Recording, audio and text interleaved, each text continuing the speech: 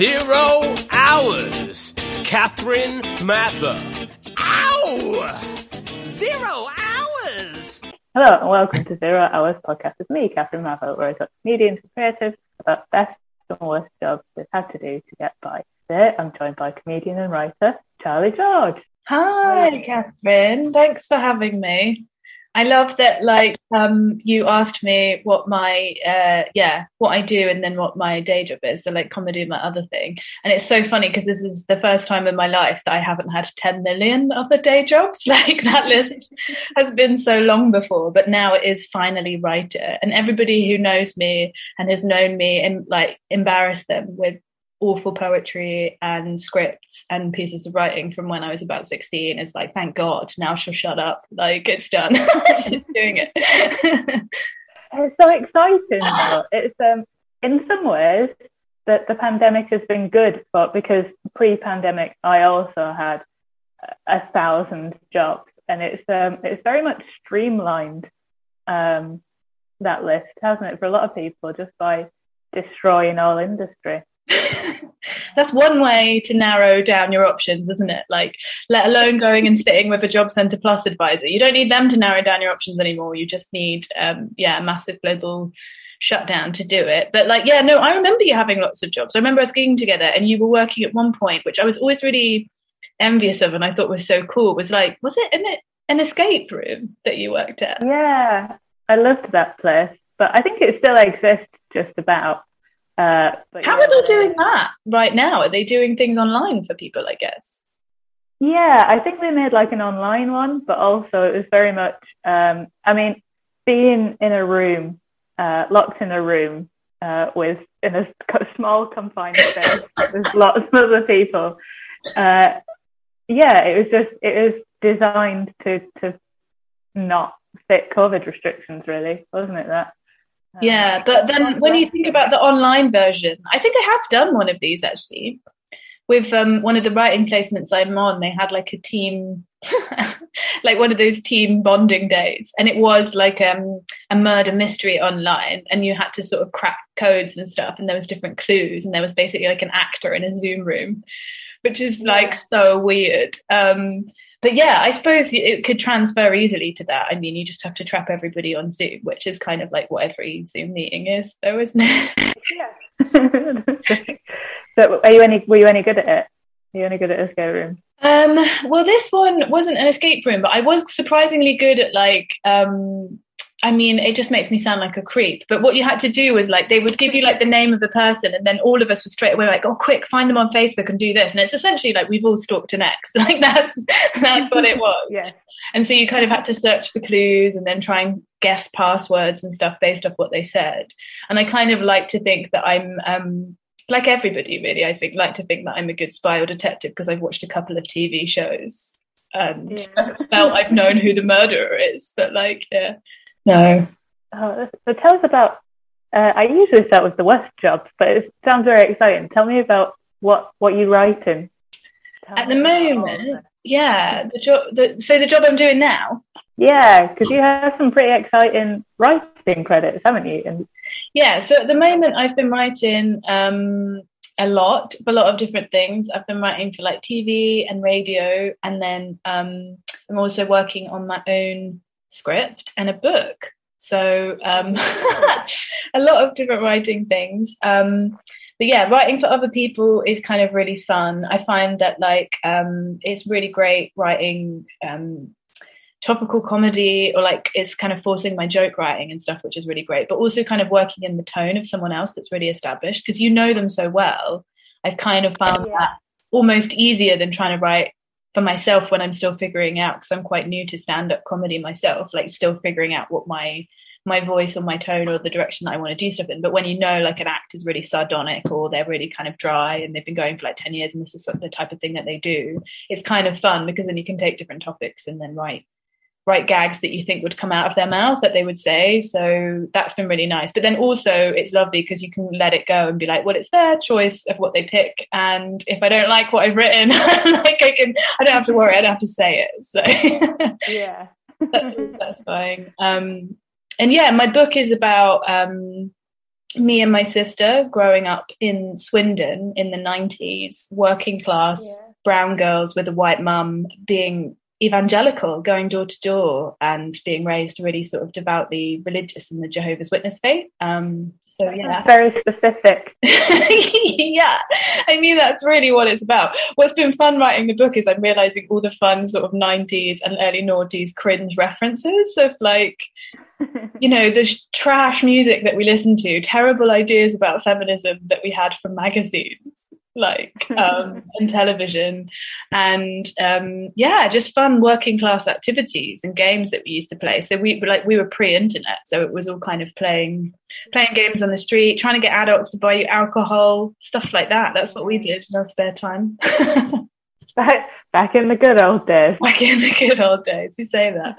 Yeah, pre-mobiles, but yeah. Oh, that's really interesting. So how have you found like writing that? Has it been with it being personal, has it been sort of easy to do, or has it been quite a hard thing to mind? Because I know you're saying that you found it easier to write for other people, so did you sort of have your voice with the book? Or yeah, no, that's been really hard, and I think I'm trying to learn a lot from and read a lot of different things and do courses. Like, so I've done some like free courses. Colin Grant, this amazing writer, did a course on like sort of writing memoirs, and mine's autobiographical fiction. So what's great is I don't have to, it's like based in that time period and with those characters, but I've changed a lot and kind of I can take the narrative more where I want to go, which is really nice. And so I think that degree of separation has been good, because I do think it is hard and it is cringe. And I know someone else who's written sort of from her own, I mean, a lot of people are writing from their own personal experience, but there's a really cool Asian writer, and she's been writing about her experiences being like a migrant family,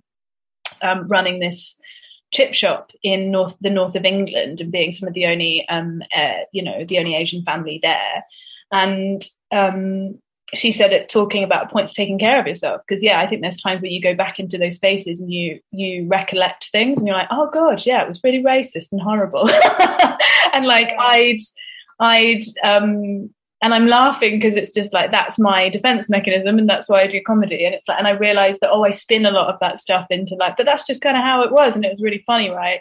And then sometimes when you go back to it, you're like, cool, we probably should have been more scared. And isn't childhood brilliant that you're not? Like, because you're just like, you're just oblivious. So I think I'm kind of a combination of enjoying it and then sort of trying to lean out and take care of myself at those other moments. Because I do think that age and coming of age stories are just really fun, aren't they? Because you get to look back at your dumb, stupid self and all the silly, cringe, universal choices that we make of like crushing on people and like, eating sweets, getting overwhelmed and thinking that it's the end of the world when it's not, stuff like that. Yeah. It's weird when you like, because I tried writing a show about something and I was like, I think I'm okay with this, and then you go back to it and you're like, oh my god, I wasn't. And it's a weird realization, isn't it? Yeah, I think that's a really good point. With stand-up, I think there's lots of that as well. Like, I think it's interesting that we steered, I don't know if you feel this, but like steer towards the stuff that's like, you can talk about on stage most of the stuff you feel ready to laugh at, right? Or poke fun at yourself at, or poke fun at the situation or whatever. That tends to be a lot of us, like, the things we want to examine and look at are the things that we're ready to. But I think sometimes, it can be hard to go to those other places, things that feel a bit more cringe. But it is fun to laugh at everything, I think. So I'm not ruling it out. Like, I've got some fun stories about knocking on the doors of like, the BNP and stuff like that, and like I do think that it is hilarious that we were kind of like kids trying to convert these racists. Like it was just like, would you like to join our religion? Like, just so sincere and so sweet and so hopeless, and we didn't really understand why people were hostile. And I actually think, in spite of all of the kind of racist undertones, like there is a lot of human connectedness that's kind of quite amusing as well, that you realise that that's there regardless of what people believe. Yeah. So how long were you knocking on doors? How, like, because I know the Mormons, you get like sent to do it for a set amount of time, or is it the same for Jehovah's Witnesses, or is it just, you kind of do it indefinitely as long as you stay in the religion? And I left in my teenage years, so probably the most of my childhood I was doing it from when I was really small. I'd have to go out and talk to people on doors, so I think that's probably why I don't feel as scared as one should when you're doing stand-up, because I'm just like, I've already had doors slammed in my face by people just trying to tell them about the impending apocalypse. So it doesn't feel as rejecting in lots of ways. But for a good chunk of my life, really, I was doing that. And then teenage years are the most awkward. I think that's where I really started to turn against it. And actually, it wasn't the religion; it was wearing a skirt that really upset me. Right. Yeah. was that very much a deal breaker? That was it, really. It was like, I'm just like, yeah, okay, I'll knock on doors and I'll say the script, but do I have to do it whilst wearing this disgusting skirt? God damn it, no. Oh wow. I mean, would you say that was one of your worst jobs, if you will, or if you had other worst jobs? What's your worst job? What was my worst job? Yeah, that's a good way to say. There's so many. Like, I've done so many trash things, and I've gone back to Swindon, where I grew up, a lot at points where, you know, there wasn't any work. Like, I do always laugh, so I keep rejection letters from stuff that I get, and I do think that it always makes me laugh that I think I found it a few years ago, a rejection letter from Tesco's in Swindon, where I'd just come out of school and they wouldn't let me be a checkout girl because they said I didn't have enough experience. And now I'm regularly in Tesco's using a self-service checkout, and I think, I'm really fucking good at this. Like, screw you. Like, dare you? How dare you reject me? But no, so I went back to Swindon a lot when things were hard in, like, because I moved to Bristol, and that's where I sort of had my independent life, and I was at circus school there. And I had like some part-time jobs and paper rounds, and I'd worked a lot, but like I used to go back to Swindon to try and do bits of work around studying to just make money, and agencies were really bad. That's where I'd go. So I'd go to agencies and get shopped out for different stuff. And I remember once working in the Honda factory in Swindon, which sounds cool, right? Because it's cars. But very flash dance. I know, right? Like, you imagine me in like some kind of boiler suit, like welding. Yeah, I would love that feeling. What a feeling. But it was so not that. Basically, we had to like wear hairnets and boots, and we this was it. Our manager was like this 12-year-old who was really obnoxious, this really kind of spotty teenage boy. And I remember it because we were cleaning kitchens. We were essentially kitchen porters, but we weren't allowed to clean trays. We were allowed to clean the thing that the trays went on. And that was our level of responsibility. We weren't allowed a coffee break, and we got told off for having those. And then I remember the colleague that I worked with, this amazing Polish girl. She was so funny. And I still think about her all the time, Catherine, because she would regularly talk to me about how she's like, should we quit? Should we quit? She was trying to convince me to quit. And I still think about her because we had this really intense conversation, intense relationship where every day we were doing shifts, and she'd be like, I'm going to do it today. I'm going to quit today. I'm going to go up to that teenage boy and I'm going to quit. And she was like, have you ever considered being a dominatrix? And I was like, what? And then because we were quite young, we must have been teenagers. And then she was like, I'm going to do it. Like, I found this place where you do it. She's like, you don't have to fuck them. You just have to be mean to them. She was like, imagine being mean to men and getting money. And in my head, I couldn't stop thinking about it. And I was just like, oh, maybe that's how you do it. Like, maybe that's how you get a house. And I still think about her because I hope that she is badassing it as a dominatrix somewhere. That's all I can say. Yeah, because when you put it like that, it sounds ideal, doesn't it? Yeah, well, this is it, because I questioned her and I was like, are you sure you don't have to do stuff? Because like that was the thing that creeped me out. I was like, are you sure you don't have to do stuff? I was like, well, you mean you can just scream at them and like be mean or get them to like drink from a bowl or whatever? And she was just like, okay, maybe you have to suck them off. And then I was like, no. I don't think you do either, do you? But I think there are some places.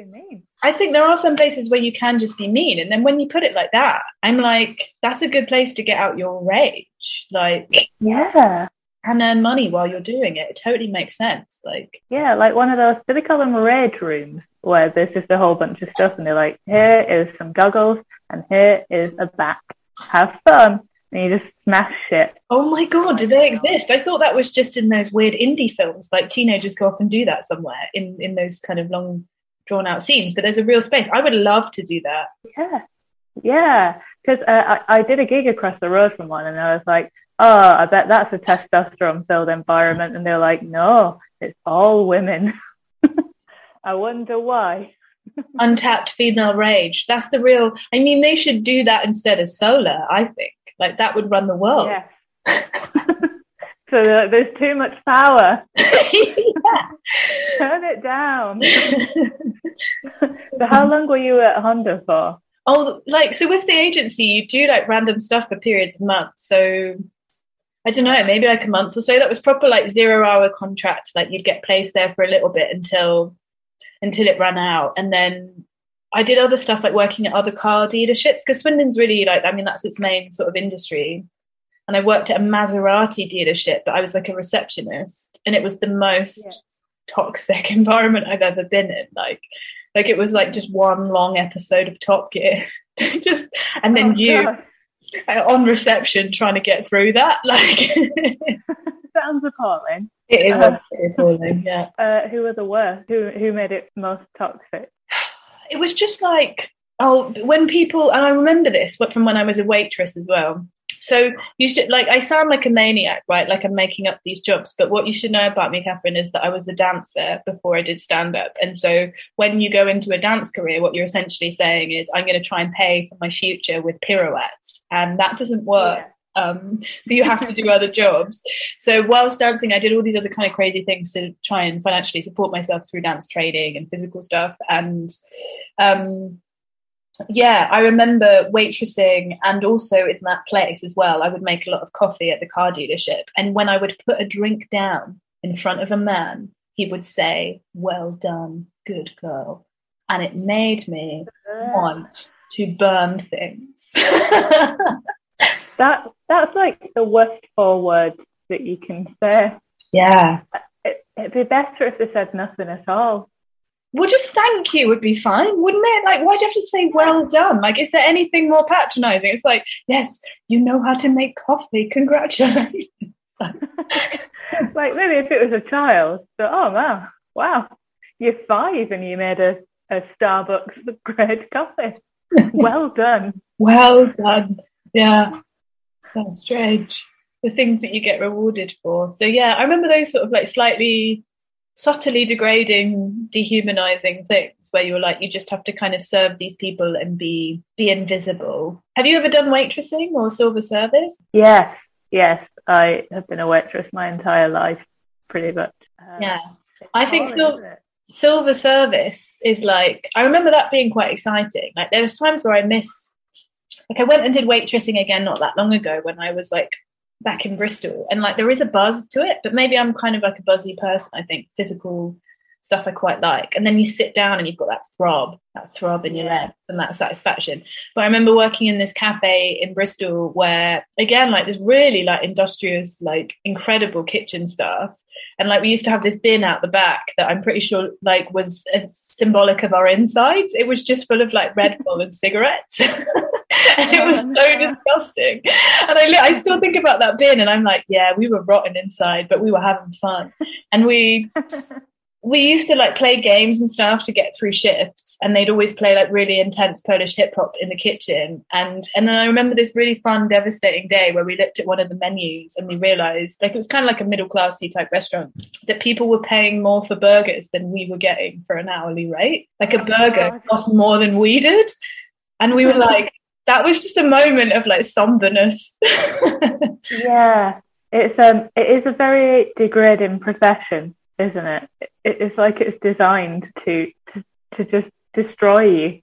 But do you know what I've heard in Australia? That they pay people better, like that you can in certain parts of the world for like being a barista or being a waitress, you can earn like a living wage. And I think that's the issue with it, is like it was that shock of like, oh my God, we don't earn enough. Like if I'd really taken that in, I would have poured more gravy down people's backs when I was doing silver service. You know, when you have to carry and like it's really you've got to like all these weird little rules when you would do hotel silver service that used to fuck me off. I've had a grown woman scream at me about the way that jam labels were faced. And can you imagine how wonderful it would be for that to be your concern in life? Yeah, it's like they have to be south-facing so that when the clients come in, that the jam is like readable to them and stuff, and so they break the seal. And I was thinking, they're not thinking about that. I was like, this couple are clearly on the verge of a divorce. Like, they're not thinking about the jam. Like, it was so funny. Oh, geez. So was it always agency or that you were waitressing, or did you do it for specific places as well? I mainly did agency work for a lot of the time, but then when I was a student at dance school in Cornwall, which was an insane time of my life, I look back at some things I've done and I'm like, how energetic, like, especially now that we're in lockdown, and I'm like, I send an email and have a nap. Like, and it's just like, I used to do these shifts where I danced for like 8 hours a day at uni. And then because I had to work, because I wasn't getting much money and I was supporting myself, I'd literally go to the toilet, get out of my leotard, spray myself with loads of deodorant and dry shampoo and put on a waistcoat with a little fish on it for the Flying Fish restaurant, seafood restaurant and hotel on the seafront of Falmouth in Cornwall. And I'd go and I'd do really bad waitressing. Like, and they had strict rules as well of like, you've got to like give it over the left and clear it from the right and stuff like that. And I was always getting it wrong. And I would often walk over to the table in the middle of like people having breakdowns, and like, it was insane. I do remember this couple once, they were so funny, where I think she was like, well, you would say that, wouldn't you? And like about this woman that he was talking about, and he was like, because you want to fuck her. And I was like, do you want the lemon posset or can I come back? Yeah, that's the sentence. Yeah, you stood there with burning hands, like, which one of you is having the hot chocolate thing? Please answer me. It's so hot. How long were the shifts? Because that sounds like a horribly long day. Oh, it was insane. I mean, I've done stuff where you've done back-to-back stuff and I just don't think I really slept for a lot of that time. Like, and then sometimes you do split shifts on the weekends. So you do breakfast service and lunch service because you'd get double pay or whatever. And we'd work over like Christmas and holidays because they'd feed you and it would be really fun. And sometimes you get a room at the hotel. So like, again, there was like a real family feeling and we all loved each other and we'd steal so much food. Like, so we were well fed. But yeah, we pretty much lived there. Like, so when I wasn't at uni, I was there. And similarly, when I went back to Swindon one time to save to go traveling, and I went to go traveling to India, and it was so dumb because I worked in this call center to save my money for India, and it was terrible. It was for like a luxury leather goods brand in a warehouse in Swindon, and I did that in the day, and then I used to come home, eat like brown rice and cabbage, and then I'd cycle to a rock pub in town. And I loved that job, to be fair. And I'd work in this rock pub until 3 a.m. Yeah. To save my money for my yoga teacher training. That's what I did. And I basically just had glandular fever for about 6 months. But I did listen to some of the best metal music around, well, at least in the Wiltshire area. So that was... Yeah, I think that there's a sort of family vibe with bar work too. Like you say, I suppose all the hospitality industry where you're just in terrible conditions but have to weather the storm. It's sad, isn't it, that is what brings people closer. Definitely, because you're kind of just getting through it together. Like you've got all these weird camaraderie and language that you make. Like we used to all do some kind of weird dance or scream when people would give us a tip and stuff like that. And like just to have done stuff that you do to get through that. I mean, I do sometimes worry about people that I sort of romanticize that I was working with. And I'm like, is this just because I'm exhausted and there's literally no one else that I'm in contact with? And so it's just like, oh, we really get on. Well, he was very available. Yeah, and it's just like, do we get on or are we both just trapped? Like, yeah. It's hard to tell. Yeah, it is really hard to tell. But no, I did like that job. The only thing that would piss me off is like at the end of shifts like that. So like when you're a barista, I remember the end of clearing down coffee places was really intense because you'd have to do the toilets too, and the same in the rock pub. And there was just always like cleaning the men's toilets is, I mean, I've done a lot of just cleaning jobs. And to be honest, cleaning itself is great. Of a standard office building, I used to do that with my mum when we were kids. She would take us into town in the evenings and we'd clean offices. And I thought my mum was like basically one of the Sopranos. I was like, my mum has the keys to all of these office buildings in central Swindon. So guys, just watch out. Like I thought like we owned them because we used to just have so much fun in there. Like, hanging out with Henry Hoovers, like having races with my sister to do stuff. Like it was basically the gym, but like more dusty. Yeah.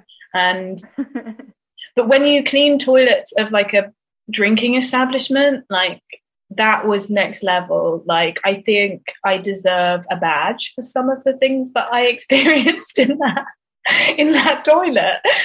Like, that is so insane. But I think if cleaning paid more, right, and I could listen to my own music, and it was cleaning something not booze related, like offices, I would do that job now for money, because it is actually, I don't know, maybe it feeds a part of my soul. I don't know if you have this, but like, just the sense of satisfaction, because it's like, it's really easy and you just do it, like it's done, and the end product is everything is clean.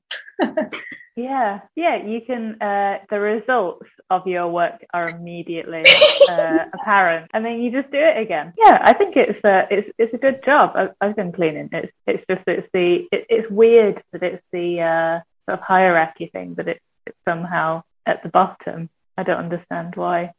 No, because I loved it so much. I used to clean sometimes other people's houses, like especially sometimes they'd throw that in as part of the deal to get a bit more money when you're like babysitting and stuff.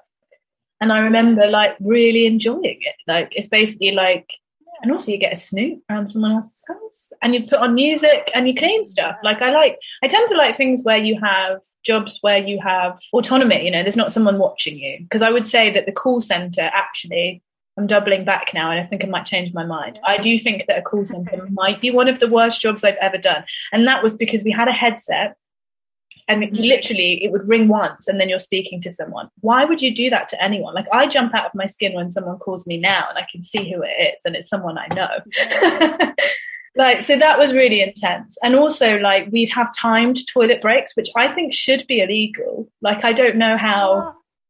Like, it was so intense that you weren't allowed to leave your desk, and then because the calls would just continuously come through, I'm like, I'm going to get a bladder infection whilst trying to get you through this payment transaction on this call. So yeah, that was probably one of the toughest jobs, I think, psychologically, because you're just sort of glued to a chair having to talk to people. And we had these signs. Oh, this was it. It was so stupid. We had to have a sign that said yes, because I kept saying yeah, and I was going to get in so much trouble, like a disciplinary, because you're not allowed to say yeah, because it's, I don't know why, like it's common or it's bad language. So we'd have all these signs on the wall of stuff we had to say. And so it says yes, and I'm like trying not to piss myself. Oh my God, that's so bleak, because it's just a treadmill, isn't it? You can't get off it. So how long was your toilet break? I think you got like, it had to be less than 3 minutes. 3? Yeah. I was thinking it was going to be like 10. No. What happens if you've got like a banging shit brewing? Do the calls just start coming back through after 3? So it's like, hello? Hello?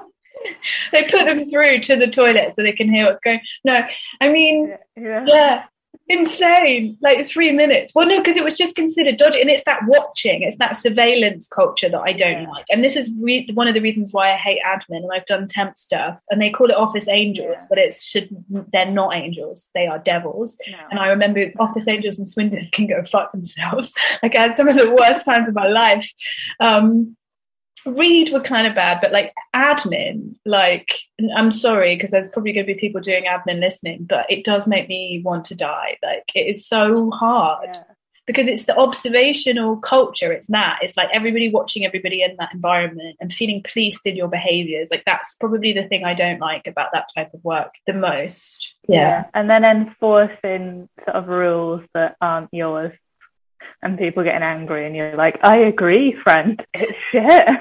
Politics about stupid stuff. I remember temping for this place for a small while. They were like, some kind of digital agency, and I was a receptionist, and I was like learning stuff. I didn't know what it was.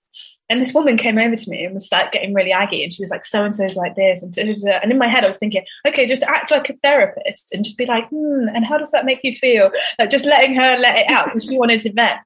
And then, like, for about half an hour, she spoke to me about how she thought it was abominable that the succulents matched some green thing that were in the office. And in my head, I was thinking, like, you really need someone to kiss you or fuck you. You need something in your life, because you cannot care that much about a succulent plant in your office. Like, that is insane. No, but you got past barely noticing it. It should just be a thing that you're like, oh, that is there. Yeah. But it's that kind of stuff where, like, it starts to grate on you, or it becomes your world so much where it's like, they'll be like, oh, so-and-so's moved desk, and, like, you know, that's a big deal, or the politics of that. And I'm just like, I really had to work incredibly hard to look like I cared in admin, and I think that's maybe why I struggle with that type of job, because it doesn't have people at the heart of it, like what we were talking about in the beginning. In my eyes, like, it is that kind of mad bureaucracy, like, whereas at least with service jobs there is that human connectedness. Like, even if it wasn't like the NHS or social work stuff, which I loved, I've worked a lot with kids and things like that, because they take a lot from you, but they're also giving too. And I even felt that in food service industries, like, there would be sometimes you get rude customers, but you'd also get people who absolutely loved you for giving them a good time and serving them food. And, you know, you were getting that level of interaction and connection from the work, which is nice. Yeah, I suppose it's nice to be doing something where you're just making people's day a little bit better. Definitely. As opposed to making strangers richer for no benefit to yourself. Yeah, you made that point at the beginning, and I've been thinking about that a lot, actually, of like how hard we work to like make other people wealthy, and then like you're the last to earn. And I think that's a big thing that meant that I had the courage to take the risk to try and do something that I wanted to do, and to be self-employed when, like, you know, I'm working class, I've got no family support, and it's a really stupid thing to do, to be self-employed. You've got like no holiday pay, no sick pay. It's terrifying all the time. Like, will there be more work? Will I have to go back and, you know, fish out a pair of boxes from a nightclub toilet again? Will I have to do that? You know, it's constantly on my mind. But I think I had the courage to do it because I felt like, you know, I've worked so hard for like decades, and ever since I was a teenager, for making someone else wealthy mainly, and then just kind of just getting by and not really having enough. So after a while it starts to feel like it's worth the risk to see if you could do something else, you know, and at least then you wouldn't have someone breathing down your neck or someone advising you to spank an old man for money. Yeah, actually that's a good, but yeah, it's a brave thing to do, isn't it, to put yourself first like that and be like, you know, actually I'm going to do what makes me happy. And there's so much worth in being able to do your own thing and follow your own destiny, if you know what I mean. Yeah, I miss colleagues. I miss colleagues sometimes. I miss, like, definitely that camaraderie of like other people going through stuff with you, because when you're self-employed, the work becomes very lonely. But what I have now is like I have a lot of WhatsApp groups of other women who are running businesses, and like that's really cool. Yeah. So like friends of mine, one of my friends, she's a self-employed personal trainer. She's also done quite well during this time because she does a lot of work with like mothers, and a lot of them had issues with childcare. So now they can train with her and do classes while their kids in the room. And so I think when you're looking at those positives, another friend of mine, she left the arts completely. We used to dance together, and now she's a doula. I'm like, I have no idea what that is, but it's something to do with babies. But like, so what's cool is I feel like there's a bunch of us who've kind of hit our 30s and been like, do you know what, fuck this, we want to try. I mean, what's the point? We're not necessarily winning in this other system either. We're still getting short-changed and not feeling, you know, getting ill all the time basically was a big part of a lot of our changes. But like, why not, you know, feel like we've got more work-life balance and try and start our own businesses? And so there is a bit of support in that group about kind of, you know, some of the boring bits of the work or challenging things. We help each other with like understanding tax or doing your websites and, you know, not having people to go for drinks with and stuff like that. So hopefully we'll all be embarrassing 30-something women drinking margaritas after lockdown, being like that sounds great though. It's really nice that you that support network exists and that it's been able to form. Yeah, and I would really recommend it to anybody else who has gone self-employed or thinking of going self-employed or trying to be self-employed during this time if they have lost their mainstream job through other things. So I basically was working with kids at the start of lockdown, and that whole, because it was like a community group, it was connected to a community centre. I mean, obviously everything group related shut. So I lost my job, was on universal credit, and then was like, shit, what am I going to do?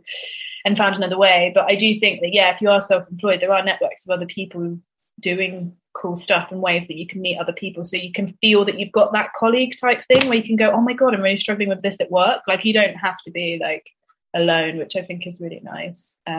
Office gossip is not as good, obviously.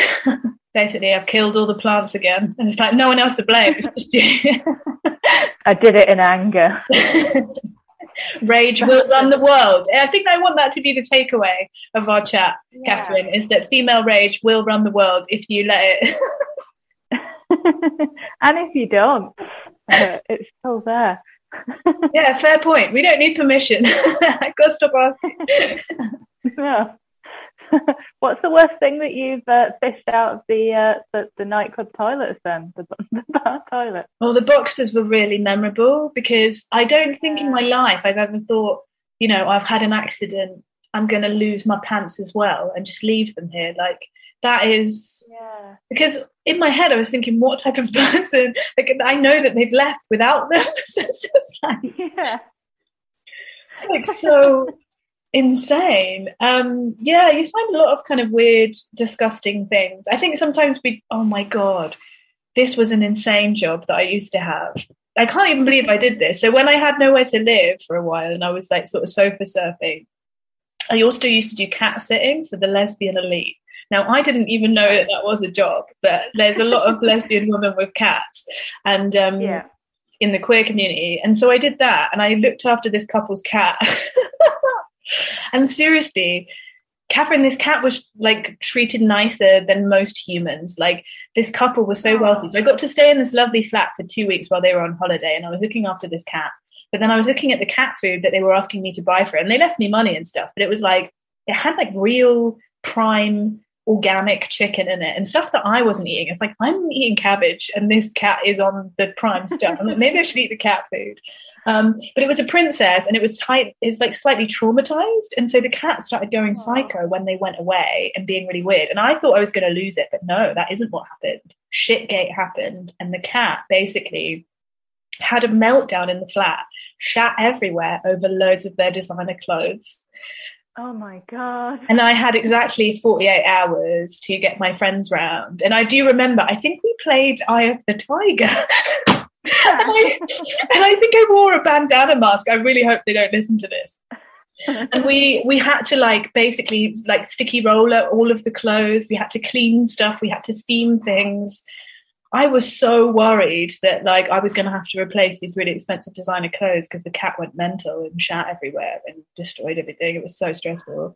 But yeah, so that's a memorable one. Luckily, I just about got away with it. I think there was some fur on the clothes that they still complained about, but not shit. So that sounds like the beginning of like, I don't know, The Hangover or like a film, doesn't it? 48 hours to get this shit off these clothes. Yeah, it was so intense. I mean, yeah, really stressful. Thank God for friends and being supportive and people who came to help me, because obviously I felt I was living my Sex and the City dreams for 2 weeks. I'm like, I'm in this plush flat, but the downside, there's always a catch with work, and this is what I've learned about life in general and employment, is that like, you know, you're always going to pay in some way, whether that's cat shit, whether that's boxes down the toilet, whether that's listening to a really long conversation about succulents. You know, and even now, like, I love my work, but the challenges are like motivating yourself, learning how to do a tax return, no sick pay or holiday pay. So like if you want time off, it's like you got to pay for it. So like there's always a catch basically. But hopefully, ideally, the catch is not a psychopathic cat. How did it get the shit on the clothes? Were they in a wardrobe? Did it climb into a drawer? Yeah.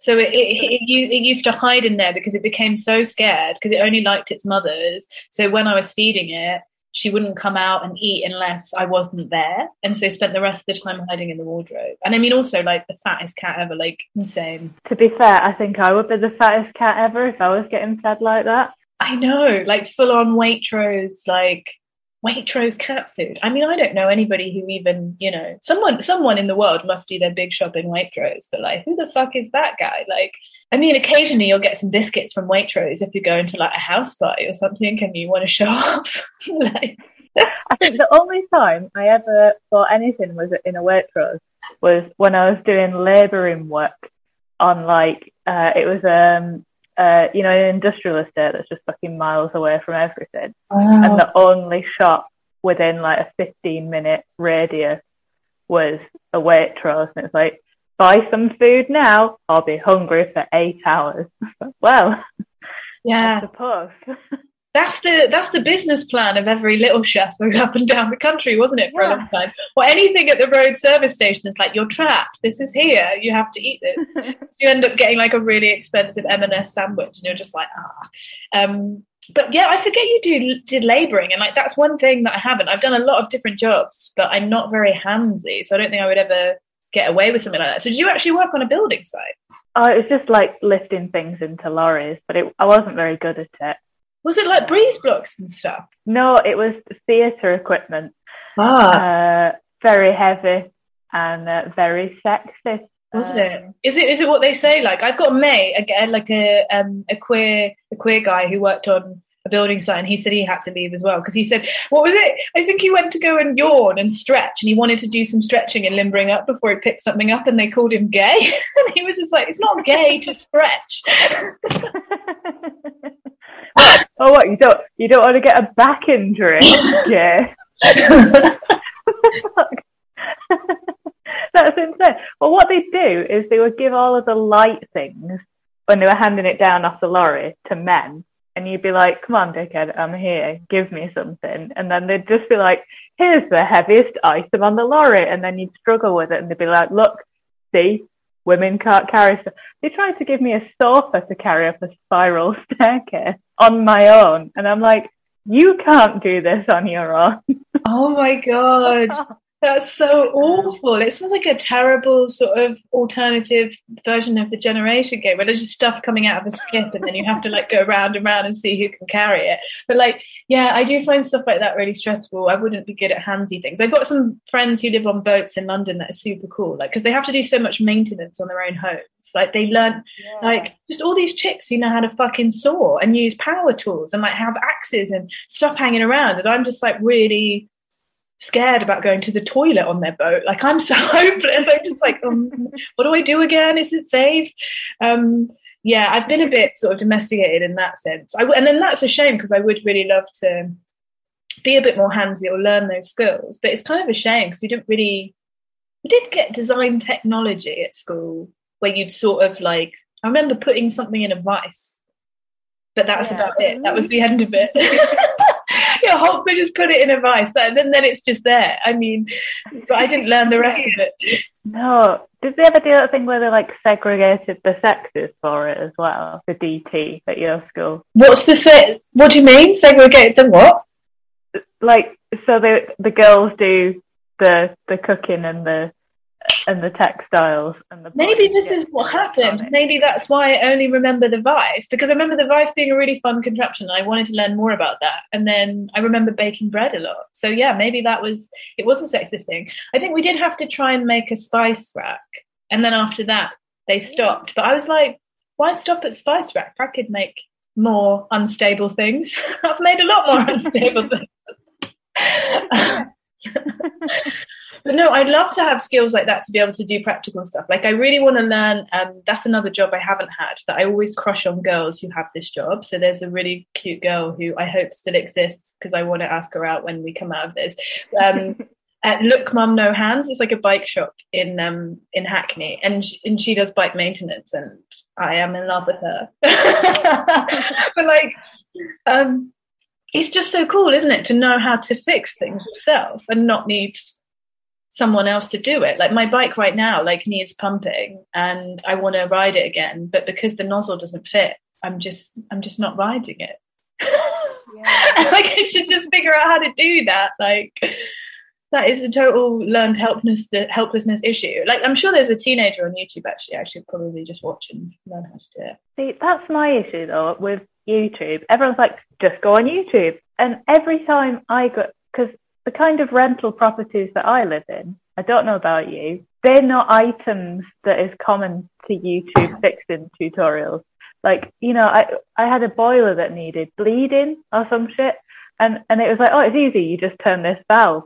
But like, our landlord had rerouted it, and you had to take a big panel off the wall and shit, and it was like illegal, almost certainly illegal. Well, this I'd love to. If I just twisted it, I'd have killed us all. Yeah, no, don't do that. This is where it's dangerous, actually. And this is where, no, I'm so glad you're saying this, because I felt like I was being really lazy there, and I was just sort of like trying to do like helpless girl thing. But there is an issue with DIY, isn't there? Because it's like, that could have been horrific. You just gas everything. Yeah. And so like, there is an element of DIY, and I love this. I always wish someone was watching me, because I basically don't know how to use my phone. It's horrific. And so I'm always going on YouTube of like, how do I do this on a Huawei phone? And then like, and then they'll be doing something, and then I'm looking at it, I'm like, it doesn't have that thing, like, and then I realize I've chosen the wrong module. So like they've got to do step-by-step processes, and I realized the reason I haven't pumped my bike is basically because it's the wrong nozzle, and when I do go on YouTube it says that you need a different thing so that it fits, and it's like, you haven't told me where to get that though. So there's like there's steps missing, like, from these kind of tutorials, and it can backfire horrifically. I'm so glad you didn't gas your housemates. But yeah, we've got really old, rickety place. Like, one of the most exciting things to happen to us in lockdown is we had a mouse, like a really cute mouse, sort of start appearing everywhere because there's so many fucking holes in this house, and we hadn't met anybody in so long that, like, I started singing to it. I gave it a name. I was like, guys, we've got a new housemate, and they're like, stop calling it that. I just wanted a pet. It's like, that's when you realize you've been alone too long, and you're like, Nigel's here again, guys, and they're like, who's Nigel? I'm like, the mouse. Like, he's shat in my cornflakes. Don't give him a name. So ridiculous. I worked in a gym in Archway. That was a job that I did for ages that I wouldn't do again. Like, I mean, maybe I would. I think it's called LA Fitness in Finchley, actually. Oh, okay. It's beyond Archway. It's even further. I used to cycle from like South London to North London back in the day. I just can't imagine doing that now. But like, I'm going to have to open the gym at 6 a.m. So I'd have to be awake pre 6 a.m., which is also a hilarious concept to me now. It's like, what the fuck are you talking about? Like, I struggle to get to my desk for 10 a.m. But like, yeah, you'd have to open the gym. And the thing that I found about that job was all of the, again, it was a weird toxic masculinity, but like, to be honest, I still feel sorry for those guys, and I think they need a hug, like a really soft hug, because there was a lot of dudes there that were like bodybuilders basically, and they had some of the most beautiful and pristine aesthetics imaginable, and some of the most miserable and insecure people I'd ever met in my life, like in terms of like, you know, dating and romance, but also like timers going off, you know, I've got to go into the back room and have my cottage cheese now, and like that level of living where you're like, oh, if a timer is telling you when to eat cottage cheese, that's when maybe it's like, is the lifestyle worth it? Like, do you care that much about abs that you want to eat cottage cheese on a timer? Oh man, yeah, I was like, I think that when you look at a body and you're like, you look beautiful, but I cannot put the work in for that at all. It really is, and loads of effort. And like, they would do stuff like, there was this one guy, he had this carton of something called 2 Chicks, and it's basically egg whites that he would drink, and he wouldn't have anything else. I'm like, first of all, that would make me gag. Like, and then they like starve themselves, and they don't even have water, so they have a lot of caffeine and these green tea supplements and no water just before they do the days where they bronze themselves up and they do all the and so that everything sort of pops out, and that's how they get the vein popping stuff, is from dehydration, and so that everything sort of extends. And I was just like, this sounds exhausting.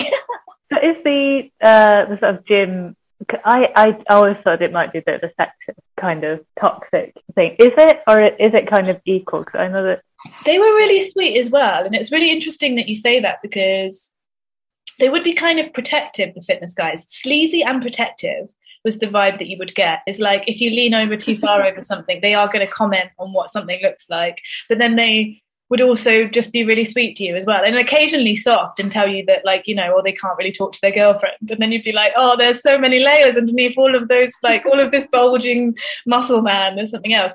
But I find it really funny because you brought that up. And in my head, I just remembered that I had a big dispute with my boss at that gym. And it's interesting that the 2 times that I've been underpaid for my work and exploited, like actively, legally exploited in legal terms, where I've had to fight to get paid, have been by 2 women bosses who were paying the men more than the women. Wow. Yeah. Was that, what professions were there? So in the gym that happened, and I had to go back through all of my pay slips. We had this big meeting. She proper gaslit me and made me feel like a massive idiot. And then I like sought help and like went through all of my stuff. And I was like, no, she's like, they're not paying me what the hours that I've done. And I ended up fighting it and getting the money back, and it was fine. And then she did apologize to me in the end, but it was the way that she treated me throughout the whole process. And it was just kind of like, I don't think you would have done that with anybody that you felt more intimidated by. And then there was another admin job that I did in Bristol, when I was at circus school, I worked in like this awful recruitment agency, and the woman, there was actually a tribunal after I left because another woman discovered as well that she'd been paying all of the women less than the men, and herself like a tasty amount as the manager. And I'm just like, wow. But then this is interesting, isn't it? Because it's not really gender. I think it's like toxic power structures that you sort of, you basically congratulate corruption in society, and then, then it makes people want to go after it, right? Because it's kind of every man for himself and having money. And yeah. I was going to say, because do you think that it was sexism, or that it was just that she thought she could get away with it with women? Well, now you mention it, I do remember even at the yoga studio that I worked at, there was a woman in head office who, I think she worked in the marketing department or something. And she said to me a really funny thing that still rings true in my head. She was like, oh, I prefer, because there was like a male head of the business. He was like a former lawyer who set up this corporate yoga studio stuff that did really well. But she said, oh, I've come from sports and now I work in this environment. She said, I prefer working with men bosses. They're just simpler and more direct and less emotional. And she said that to me, and how she preferred it. And I just kind of felt like, I do think that there is an ingrained sexism that runs through women too in the workplace, to turn on ourselves and then to turn on each other, because essentially, like, I've seen a lot of toxicity, especially around senior female leaders, if they're going through the menopause or anything really, like their behavior just is attributed in a really different way, isn't it? Like, so that's hence all the, I don't know about you, but I've done a lot of crying in toilets in my time, and I think that's because thou shalt not show weakness in the public domain at work, which is awful, isn't it? Yeah, absolutely. But yeah, that's it, isn't it? I agree with you completely. I think that we're made to infight and not just all go, hang on a minute, and then work together to make it better. And it's really sad, isn't it? Yeah, work together to make it better. But I also think it's really important to state that I think work should embrace the way that women are, and not force them to be something that they're not, because I think it's easy to antagonize women when they're trying to play a role that they can't live up to or fulfill. And that's not to put one as inferior or superior. They're just different. At the end of the day, what women experience physiologically and mentally, and also their ways of operating and energetically, might be different. It's like, why not work with that and see that as a powerful thing? Why not let, the rage of the menopause fuel your business into the future? My premenstrual rage can achieve astronomical results, and I wish I could put that on my CV, but I'm not allowed. Yeah, frowned upon. Frowned upon to talk about it and say, actually, I might retreat at this time, but I also might be explosive and brilliant and shiny and amazing at this time. If we could just work with natural cycles. I mean, men also, I'm convinced from working with them for long periods of time, have their own natural cycles they could do with listening to. Yeah, of course they do. But that would be, as gay as stretching or lifting a heavy thing, wouldn't it? Yeah, exactly. I'm sure they want to take a break, because that must be exhausting as well, holding up this idea that you're just fine all the time. I think they definitely need that screamy, smashing room to go into. They probably need a crying room, a stretching room. Yeah, do it. It's fine. It's great. So, I think you're talking about circus school. Tell us about circus school. That sounds really cool. Yeah, so I trained at circus school when I was 16. I mean, that's how I left Swindon, really, is because I had a drama teacher. You always hear about good drama teachers, and there's something to that stereotype and that trend. But yeah, he knew this guy from circus school. I was a bit of a sort of wayward teen going off the rails, and he gave me this leaflet for Circa Media in Bristol and was like, you should go here. I think this would be great for you. And I went down to Bristol on my own on a bus at like 16 and auditioned for circus school. And you know what? It was the worst audition. I wouldn't have accepted me, but they must have seen something. I think, to be honest, it probably was humour even then. And that's why I think it's funny that I've ended up doing what I'm doing now, but like in a roundabout way, because I was shit at juggling, I was shit at aerial, and I was shit at acrobatics, which are the three things that you have to do in the audition. But what I did do was I laughed and made a joke out of dropping the balls all the time when I couldn't juggle. And then I laughed about how I was getting on the trapeze, and I laughed, and I made a thing of it. And I think there was enough there that they gave me a shot. And it was like a new BTEC course that they were doing where you could do sort of the equivalent to A-levels, but at circus school. It was one of like the first kind of years of it. And so I moved just away from everybody that I knew, moved to Bristol on my own, started renting a room. I rented a room that was like a single room for like 100 and something a month in the rough part of Bristol. And I slept on an airbed. I didn't even have a bed. It was a tiny single airbed. And I had this one hanging disgusting thing that I used to shove all my clothes in. You know, it's like, they're sort of like hanging pockets and you shove your pants in there. Yeah. Like, that was it. That was all I owned. And I went to circus school and I lived with these stoner Irish jugglers and I started training. And I think it was the making of me really, in terms of like, most of the education that I've had has been really shit, but I would say that education was phenomenal, because in circus what you learn is that you suck and that you have to fail a lot to get good at something, and that talent isn't true, and that the trick is alive, you know. So the skill that you show at the end of something is what you get after failing loads, and there's no way to hide or cheat that process at circus school. Like, you don't get good at something unless you suck at it for a really long time. And so I think it really changed my mindset that helped me in all of these other crazy things that I've done. But I will say, I do think that sometimes me sucking in other jobs was just me sucking in other jobs. And I think I've actually been told by some bosses, like, will you just leave and go and pursue your arts career? Because, like, you're not helping us. Well,